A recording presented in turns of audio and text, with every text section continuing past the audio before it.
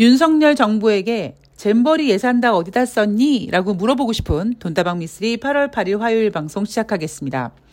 아마 요즘에 여러분들도 저처럼 뭐 날씨 때문에 아니면은 윤석열 정부 때문에 기타 등등 지치고 힘들고 짜증나고 화나고 막 그러실 겁니다. 저는 그렇게 생각이 많아질 때마다 오히려 뇌를 비우고 단순해지자 나는 아메바다라고 생각을 하려고 애쓰거든요. 그러니까 그럴 때일수록 예전에 2008년도에 저를 살려주신 어떤 무속인 할머니께서 하신 말씀, 헛짓거리하지 않으면 돈 벌 수 있어 라는 이야기를 다시 한번 머릿속에 딱 새기고, 제가 단순해질 수 있는 가장 좋은 방법, 제가 잘하는 거, 거기에 집중하는 거. 그래서 뉴욕 증시 꼼꼼하게 잘 체크하고 그 뉴욕 증시를 가지고 대한민국 주식시장 잘 읽고, 그렇게 잘 읽은 대한민국 주식시장을 가지고 이벤트 하시는 분들 잘 수익 내드리고, 수익 낸 다음에 꼭 수익금 출금하세요 라고 얘기하고 꼭 원금으로만 다시 재투자하세요 이렇게 강조하면서 하루하루를 살고 있습니다. 그래도 너무나 감사한 게 정말 6월달, 7월달은 이런 똥멍청이라는 생각이 들 정도로 제가 너무나 좀 힘들었던 시간이었는데, 그래도 최근에 8월달 와서 종목들이 다시 이제 고개를 들고, 또 어떤 종목들은 지금 이익 실현을 해가지고 매도를 하고, 그리고 매도를 딱 했는데 또 주식이 막 빠지고, 뭐 이렇게 뭔가 제가 페이스를 다시 찾아가는 것에 대해서 나름대로 굉장히 행복한 마음으로 하루하루를 살고 있습니다. 그래서 여러분들도 너무 생각이 복잡하시고 힘드시면요, 그냥 생각을 좀 단순하게, 그래 미쓰리가 옌병아 돈이나 벌어보자고 하니까 나도 돈이나 벌자, 뭐 이렇게 좀 단순해지셨으면 좋겠습니다. 왜 너는 단순해진다라는 것에 대해서 돈에 집중하니? 그냥 저는 그런 것 같아요. 예. 뭐 항상 말씀드리지만 저는 돈이 많은 거를 원치 않습니다. 돈 많으면 세금 많이 내야 되고요. 관리하기 어렵고요. 뭐 그렇다고 제가 뭐 물려줄 사람이 있는 것도 아니고, 대신에 저는 돈이 정말 없어 봤기 때문에 어떤 돈의 소중함, 그리고 무엇보다 이제 나이가 들면서 돈의 필요성, 그런 것들을 느끼게 된 거고요. 그러다 보니까 그냥 저의 인생 최대의 목표는 돈이 돼버린 거죠. 다시는 그렇게 힘든 시간을 겪지 않기 위해서. 그래서 시간이 걸리지만 한 걸음 한 걸음 또박또박 천천히, 그러나 지치지 않게 그냥 돈을 벌자라는 생각을 가지고 있습니다. 뭐 제 생각이고요. 자, 돈다방 미쓰리 8월 7일 월요일 뉴욕 증시 마감 현황을 점검해 볼 텐데, 제가 어제 새날 방송을 하면서 물 대신 커피를 마셨거든요. 근데 조금 커피가 좀 진했습니다. 그래서 밤에 잠을 못 잤습니다. 예전에는요, 잠자기 전에도 커피 마시고 막 그래도 그냥 잤는데, 잠자기 전에 커피 마시면 잠을 못 잔다. 이게 이제 내가 나이 들어가는 신호구나라는 생각을 하면서 어젯밤에 좀 웃었습니다. 대신에 제가 뉴욕 증시를 중간 체크를 해봤는데요. 어제 뉴욕 증시 굉장히 재미있었어요. 지난주 뉴욕 증시가 하락을 했죠. 그래서 새로운 한 주를 맞이하면서 뉴욕 증시는 이제 반등을 해야 되죠. 예. 그래서 반등을 합니다. 빨간색으로 시작을 했다가 다시 뭐 나스닥과 S&P 500 같은 경우에는 음봉까지 만들었었어요. 그러다가 다시 또 빨간색으로 만듭니다. 자, 이게 어떤 의미냐? 지난주에 뉴욕 증시가 하락했으니까 진짜 뉴욕 증시를 크게 뺄 생각이 없다면 반등을 아주 세게 강하게 1% 이상 반등을 유지했었어야 되거든요. 그런데 그렇지 못하다는 거. 여러분, 이거 굉장히 중요한 메시지입니다. 지난주 주후반에 수요일, 목요일, 금요일 뉴욕 증시가 모두 하락했는데, 특히 목요일, 금요일 같은 경우는요, 장중에 빨간색을 유지하다가 종가에 마이너스로 전환된 거거든요. 이러한 신호가 어떤 의미냐? 지금 시장에서 힘이 어떻게 움직이고 있는지를 보여주는 굉장히 강력한 신호입니다. 지금 제가 여러분들께 지금 유동성 장세가 아니라고 몇 번을 강조해 드렸죠. 7월 달에 주식시장이 하다가 막 2650 이상으로 올라가다 보니까 개인들이 진짜 막 눈들이 돌아갔단 말이에요. 마치 우와 이거 2018년도 막 그런 장 다시 오는 거 아니야? 막 이렇게 흥분 모드였죠. 거기에다가 2차 전지까지 막 미친 듯이 올라갔기 때문에 개인 투자자들이 살짝 정신을 잃을 뻔 함직했지만 그때마다 제가 여러분 지금은 유동성 장세가 아닙니다라고 말씀을 드렸습니다. 물론 그때까지만 하더라도 7월 달까지만 하더라도 뉴욕 증시가 크게 뺄 생각이 없다 보니까 뉴욕 증시가 움직임이 굉장히 일정했어요. 그런데 8월 달 들어와서는 그런 분위기가 아닌 거죠. 그래서 제가 항상 여러분들께 자, 여러분 멘탈 잡고 흥분하지 마십시오라는 이야기를 계속 해드린 겁니다. 자, 8월 7일 뉴욕 증시는요. 상승으로 출발했다가 장중에 혼조세였다가 막 정신 못 차리고 막 움직이다가 종가 기준으로 다우지수가 1.16, S&P 500이 0.90, 나스닥이 0.61%로 상승 마감했습니다. 자, 전문가들은요. 이날 뉴욕 증시가 상승한 이유에 대해서 8월 10일 목요일 날 미국의 7월 소비자 물가 지표를 발표하는데 그 발표를 앞두고 뉴욕 증시가 상승했다라고 얘기합니다. 자, 다시 말씀드리지만 여러분 그 해석을 그냥 믿으시면 여러분은 죽을 때까지 주식 못합니다. 이게 무슨 의미예요? 굉장히 그럴듯해 보이긴 해요. 8월 10일 날 미국의 소비자 물가 지표가 발표되거든? 그거 앞두고 그냥 뉴욕 증시 상승했어. 이게 무슨 뉴욕 증시의 상승을 읽는 방법입니까? 그냥 개풀 뜯어먹는 소리지. 그러면 조금 더 구체적인, 조금 다른 이야기를 또 한번 해보면 지난주에 3대 지수가 하락했잖아. 지난주에 3대 지수가 있지? 그 하락한 하락률이 2023년 3월달 이후에 가장 많이 하락했어. 그러니까 저기 한국에 사는 돈다방 미쓰리가 그러잖아. 인생이나 주식이나 한쪽 방향으로만 가는 거 없다고. 그래서 이번 주 월요일은 쌈박하게 반등으로 상승으로 출발했어 라고 얘기하는 사람들도 있고요. 그리고 또 어떤 분들 같은 경우에는 이날 연준위원들의 발언이 나왔는데 그중에서 존 윌리엄스 뉴욕 연방은행 총재가 내년도에 금리를 인하할 거라고 얘기를 했기 때문에 거기에 대한 기대감으로 뉴욕 증시가 상승했어 라고 얘기를 합니다. 저는 이 세 가지 뉴욕 증시 상승에 대한 풀이를 보면서 그냥 뭐 늘 그렇듯이 그들은 변치 않구나. 어떤 그들의 이런 변치 않는 허접한 그 설명으로 인해서 역시 많은 개인 투자자들이 골로 가겠구나. 뭐 그런 생각을 했습니다. 자, 경제 지표를 좀 확인해 볼 텐데요, 먼저. 미국이 7월달 고용 추세 지수가 발표가 됐습니다. 6월달 113.56, 7월달 115.45. 그러니까 7월달 고용 추세 지수는 6월달 대비 좋았다. 그런데 경제 지표가 전월 대비 좋았기 때문에 뭐 경제가 좋다라고 얘기하기엔 앞서서 미쓰리가 쭉 얘기를 해드리고 있습니다만 뭐 PMI 지표라든가 여러 지표들이 이미 기준선 아래에서 뭐 길게는 10몇 개월, 짧게는 9개월, 10개월가량 계속 우하향 곡선을 그리고 있고 최근 4월달, 5월달, 6월달 이런 경제 지표들은 3월달 실리콘밸리 뱅크 사태로 인한 어떤 기저효과로 어떤 안도감으로 살짝 반등하는 모습이 보여졌었다.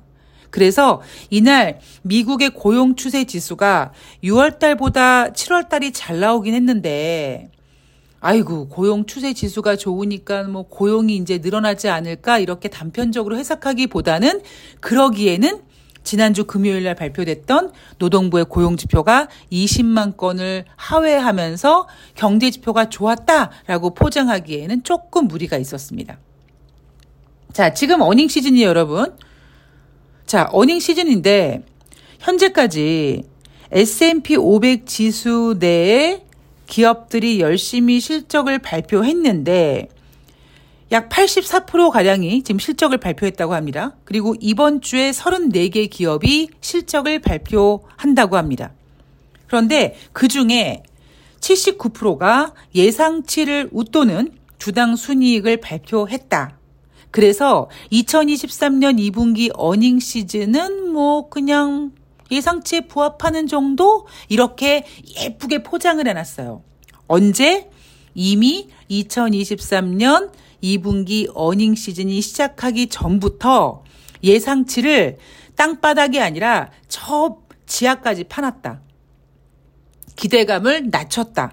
그래서 이번 2분기 어닝 시즌의 관전 포인트는 뭐냐면 이미 눈높이를 낮춰놨기 때문에 예상치보다 조금만 잘 나오면 그리고 예상치에 부합하기만 하더라도 어이구 잘했어 우쭈쭈 궁디 팡팡 이렇게 되는 거고 야 이 빙신아 그렇게까지 눈높이를 낮춰줬는데 그것도 못해나 이 빙신아 이런 종목들은 오히려 하락하게 되는 거고 대신에 이번 2023년도 2분기 어닝 시즌에서 여러분들이 듣지 못한 단어가 뭐다? 서프라이즈다. 요걸로 이번 2분기 어닝 시즌의 어떤 정리는 깔끔하게 제가 해드리고 있는 것 같습니다. 예, 흔들림이 없죠. 흔들림 없는 편안함. 에이스 침대보다 더 흔들림 없는 평정심을 가지고 방송하고 있는 게 바로 돈다방 미쓰리입니다. 자, 그렇다면 이제 연준위원회 발언을 점검해 봐야 될 텐데 우선 여러분 머릿속에 어떤 것이 들어가 있어야 되냐면요. 지금 오늘이 8월 8일 화요일입니다. 예, 오늘이 입추예요. 예, 입추지만 여전히 덥네요. 자, 입추 8월 8일인데 9월달 FOMC 회의가 언제 열리느냐? 9월 19일부터 9월 20일에 열립니다. 그러니까 그 얘긴 즉슨 한 달보다 훨씬 많이 남았다. 한 40일 정도 남았죠. 그러면 제가 아주 오랜만에 1년 만에 이런 멘트를 한번 쓰도록 하겠습니다. 저기 언덕 넘어 9월달 FOMC 회의가 걸어옵니다. 예, 9월달 FOMC 회의가 걸어오는 건 확실해요. 그런데 그 9월달 FOMC가 지금 언덕 넘어 있기 때문에 아직까지는 이 정수리밖에 안 보여요. 과연 그 녀석이 이제 하루하루 시간이 지나가면서 과연 가슴팍에 25bp 금리 인상이라고 써놨는지 아니면 금리 동결이라고 써놨는지 그거를 우리가 이제 기다리는 타이밍이 된 겁니다. 그런데 제롬 파월 연준 의장은 금리 추가 인상하겠다라고 얘기를 하고 있죠. 이날 같은 경우는요. 미셸 보먼 연준 이사가 나는 7월달 회의에서 금리 인상 지지했다? 라고 했습니다. 인플레이션을 목표치로 되돌리기 위해서 추가 금리 인상이 필요하다라고 얘기하면서 지금 제롬 파월 연준 의장의 어떤 스탠스를 따라가 주고 있는 거죠. 우리 머릿속엔 뭐가 있냐면 7월 달에 FOMC에서 금리 인상을 25bp 예상대로 했어. 그런데 연준이 생각하고 있는 미국의 기준금리는 7월 달에 25bp 금리 인상한 것에서 25bp 정도 한 번 더 해야지만 그 기준금리 목표치가 딱 나온대. 그러면 예상할 수 있는 그 금리 결정 달이 9월이잖아요.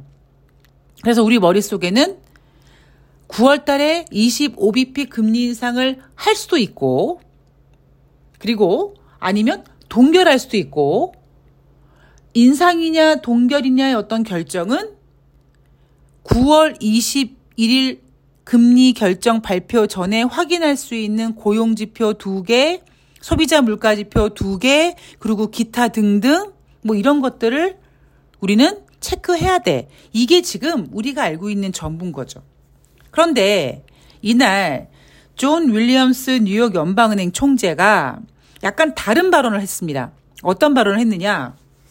현재 금리 수준이 최종 금리에 매우 가깝다. 만약에 인플레이션이 계속 하락한다면 내년에는 금리를 인하하겠다라고 얘기를 했습니다. 그런데요, 사람이 가지고 있는 가장 위험한 게 뭐냐면 제가 생각했을 때는 자기가 보고 싶은 것만 보는 특성이라고 봅니다. 이 주식시장에서 주식이 빠지면 돈을 버는 어떤 파생상품 같은 것도 있고, 그런데 대부분은 이 주식이란 올라가야지 좋지 않습니까? 그러다 보니까 시장에 참여한 수많은 투자자들은 어떻게든지 시장의 좋은 이야기만 기다리고 있고 좋은 이야기만 보게 됩니다. 약간 왜곡 현상이 나타나는 거죠. 왜 제가 이런 말씀을 드리느냐? 자, 여러분, 우리 냉정하게 생각해 보아요. 존 윌리엄스 뉴욕 연방은행 총재가 현재 금리 수준이 최종 금리에 매우 가깝다라고 했습니다. 지금 현재 미국의 금리 수준이 최종 금리다라고 얘기한 게 아니죠. 최종 금리에 매우 가깝다라고 했습니다. 자, 제가 잠시 전에 말씀드렸죠. 우리는 이미 9월 달에 25bp 금리 인상이 가능하다. 왜냐하면 제롬 파월 연준 의장이 7월 달에 25bp 금리 인상하면서 미국의 적정금리는 7월 달에 기준금리 인상한 것보다 한 번 정도 더, 25bp 정도 더 해야지만 된다는 걸 알고 있지 않습니까? 그런데 이게 어떻게 굉장히 시장이 우호적인 이야기가 됩니까? 그냥 한마디로 너무나 뻔한 얘기한 거잖아요. 현재 미국의 금리 수준이 연준이 목표로 하고 있는 그 목표 기준금리에 매우 가깝다. 매우 가깝죠. 25bp밖에 남지 않았으니까. 자, 또 하나. MBC 뉴스를 보니까요. 아침에 MBC 뉴스를 보니까 신영증권에 연결을 해가지고 뉴욕증시 마감 현황을 물어보는데 신영증권의 리포터가 그러더라고요. 존 윌리엄스 뉴욕 연방은행 총재가 내년에 금리 인하할 수 있다 이런 이야기를 해서 뉴욕 증시가 상승했다라고 얘기하더라고요. 그래서 이게 무슨 헛소리인가 했습니다. 왜냐하면 우리는 지금 냉정을 찾고 있는 거죠. 다시 말씀드리지만 지금 미국의 기준금리는 연준이 원하는 미국의 적정 기준금리와 매우 가깝습니다. 25bp밖에 차이가 안 나고 있어요. 그리고 또 하나. 인플레이션이 계속 하락한다면 내년에는 금리를 인하하겠다라고 했다고 하는데 여기에 전제 조건이 있습니다. 어떻게? 만약에 이 질문이 기자의 질문이 뭐였냐면 금리 인상 가능합니까? 라고 얘기를 한 거예요. 그랬더니 존 윌리엄스 뉴욕 연방은행 총재가 금리 인상 가능성 질문에 대해서 데이터에 의존할 것이라고 했습니다. 데이터에 의존하는데 그 데이터가 인플레이션이 계속 하락하는 모습으로 나타난다면 언제 금리 인하? 내년에 금리 인하를 할 수 있다라고 했습니다. 지금 우리 8월 달이에요. 물론 농담 반 진담 반 아이고 이제 8월 달 덥고 이제 9월 달 이제 아이고 추석이네 어쩌네 하고 10월 달에 낙엽 떨어지면은 막 가슴 싱숭생숭하고 첫눈 내리면 올해 다 갔네라고 올해 한 해가 다 간 것처럼 얘기하지만 지금 8월입니다. 그런데 지금 뉴욕 증시는요. 호재가 없다 보니까 어떤 식으로 호재를 찾고 있냐면 내년에 기준금리를 인하할 수 있다고 얘기한 연방은행 총재가 있더라 이겁니다. 지금 그만큼 시장이 기댈 데가 없는 거예요.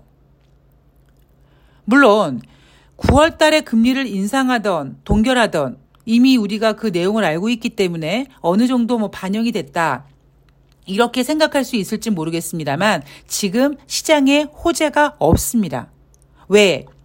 아까 처음에 말씀드렸던 것처럼 이제 8월 10일 목요일 날 7월 달 미국의 소비자 물가 지표가 발표가 되는데 일요일 방송에서 말씀드렸듯이 이번에는 반등할 거라고 보고 있단 말이에요. 반등을 예상하고 있습니다. 자, 반등을 예상한다는 얘기가 뭡니까? 인플레이션이 다시 올라가면 9월 달 금리 인상 가능성이 커진다는 얘기예요. 그래서 시장이 지금 지난주에 빠진 거 아니에요. 그러다 보니까 시장에서는 어디 시장에 좋은 호재가 없나? 라고 했는데 갑자기 뜬금없이 존 윌리엄스 뉴욕 연방은행 총재가 데이터에 의존해서 그 데이터들이 인플레이션이 둔화되는 걸 보여주면 내년에 금리 인하를 할 수 있어라고 얘기한 겁니다. 근데 만약에 9월달 금리를 결정하기 위해서 확인되는 그 두 가지가 제일 중요하죠. 그 두 가지 경제지표 중에 첫 번째, 7월달 소비자 물가지표가 증가된다면 존 윌리엄 연방은행 총재도 데이터에 의존한다면서요. 그럼 결국에는 9월 달에 금리 인상을 할 수밖에 없겠구나라고 생각할 거라는 거죠. 즉 8월 7일 월요일 뉴욕 증시는 저는 그렇게 생각을 합니다. 지난주에 하락했어요. 이번 주에 뭔가 반등을 해야 되는데 다시 한번 말씀드리지만 지금 유동성 장세가 아니다 보니까 이슈로 증시를 끌어올려야 될 수밖에 없습니다. 그런데 그 이슈조차 지금 호재조차 없어요. 그러다 보니까 지난주에 하락했으니까 이번 주에 반등한 거. 그리고 시장 예상치 윗도는 어닝 시즌. 이거야 제가 계속 말씀드리고 있는 거고요. 여기에 존 윌리엄스 뉴욕 연방은행 총재의 발언, 내년에 금리 인하하겠다. 이걸 어떻게 주식시장에 반영할 생각을 하냐고요. 그리고 제가 작년 연말부터 계속 말씀드리지만 금리 인하가 된다라는 거는요. 연준이 금리를 인하할 수밖에 없는 어떤 문제가 터지는 거다. 그런데 제가 올 초에 그런 말씀 드렸죠. 그래서 올해 연초에 많은 투자자들이 2023년 하반기에 금리 인하를 원했지만 미쓰리는 금리 인하 안 할 거다. 금리 인하를 한다라는 거는 금리 인하를 할 수밖에 없는 어떤 악재가 대형 악재가 터지는 거다. 그러니까 금리 인하 안 하고 그냥 동결로 가는 것만 해도 땡큐다라는 이야기를 여러 번 해드렸잖아요. 만약에 내년에 연준이 금리를 인하하겠다라고 생각한다는 건 뭐냐면 두 가지 시나리오인 거죠. 쭉 금리를 동결하다가 갑자기 내년에 미쓰리가 얘기했던 금리를 인하할 수밖에 없는 어떠한 문제가 연초에 터진다든가 그게 아니라면 쭉 금리 인상하고 이제 그 후폭풍, 미쓰리가 늘 말씀드리지만 3월 달에 금리 인상은 그렇다 치고 5월 달, 7월 달 금리 인상은 잘못된 인상이다. 거기에 대한 어떤 대가는 분명히 치르게 될 것이다라고 얘기한 것처럼 결국 그렇게 과도한 금리 인상이 경제 지표를 훼손시킬 거고 경기를 둔화시킬 거고 그러면 어떠한 악재가 아니더라도 미국의 경기 지표가 크게 둔화돼서 경기 둔화를 걱정한다면 경기 회복을 위해서 금리를 인하할 수 있다. 이렇게 시나리오를 정할 수 있겠죠. 자, 시장이 지금 유동성 장세가 아닙니다, 여러분. 예. 미쓰리 유동성 장세가 아니라는 게 무슨 의미야? 흥분하지 마시라는 겁니다. 제가 2차 전지에 대한 이야기를 몇 달 전에 해드리면서 위에서 떨어지기 위해서 지랄 발광을 한다. 막 하락했다가 막 다시 상승했다가 막 다시 빠지고 올라가고 막 개인 투자자들을 막 미치게 만들거든요. 그러니까 저는 예전에 그런 매매를 하다 보니까 내가 미치지 말아야겠다라고 생각하면서 그런 매매를 안 한다라고 얘기를 해드렸습니다. 자, 뉴욕증시가 상승했고요. 대한민국 주식시장도 그 덕분에 2600포인트를 간당간당하게 하지만 대한민국 주식시장 쉽지 않습니다. 대한민국 경제 쉽지 않습니다. 아까 잠깐 뉴스 나오는데 경상수지가 흑자가 어쩌고 나불거리는데요. 저는 솔직한 얘기로 이건 제 생각인데 약간 경제지표에 손을 댄 게 아닌가, 손을 탄 게 아닌가 그런 생각도 들 정도입니다. 지금 굉장히 상태가 좋지 않습니다. 제가 다시 말씀드리지만 어떤 문제가 터지면 부동산 쪽일 거고요. 주식시장도 결국 다 돈이 돌고 돌면서 만들어지는 거기 때문에 부동산 시장의 어떤 충격이 주식시장에도 어느 정도 영향을 좀 미칠 겁니다. 그렇게 앞으로 대비하시면서 절대 흥분 모두 금지입니다. 침착하게 해 가시면 됩니다. 자, 저는 오늘 방송은 여기까지 하고요. 한 가지만 부탁드릴게요. 돈다방 미쓰리 우리 7,000명 한번 만들어주세요. 지금 약 6,920명 막 그랬거든요. 아니 6,902명 막 그랬는데 다시 예. 그 7,000명 되는 게 그렇게 어렵네요.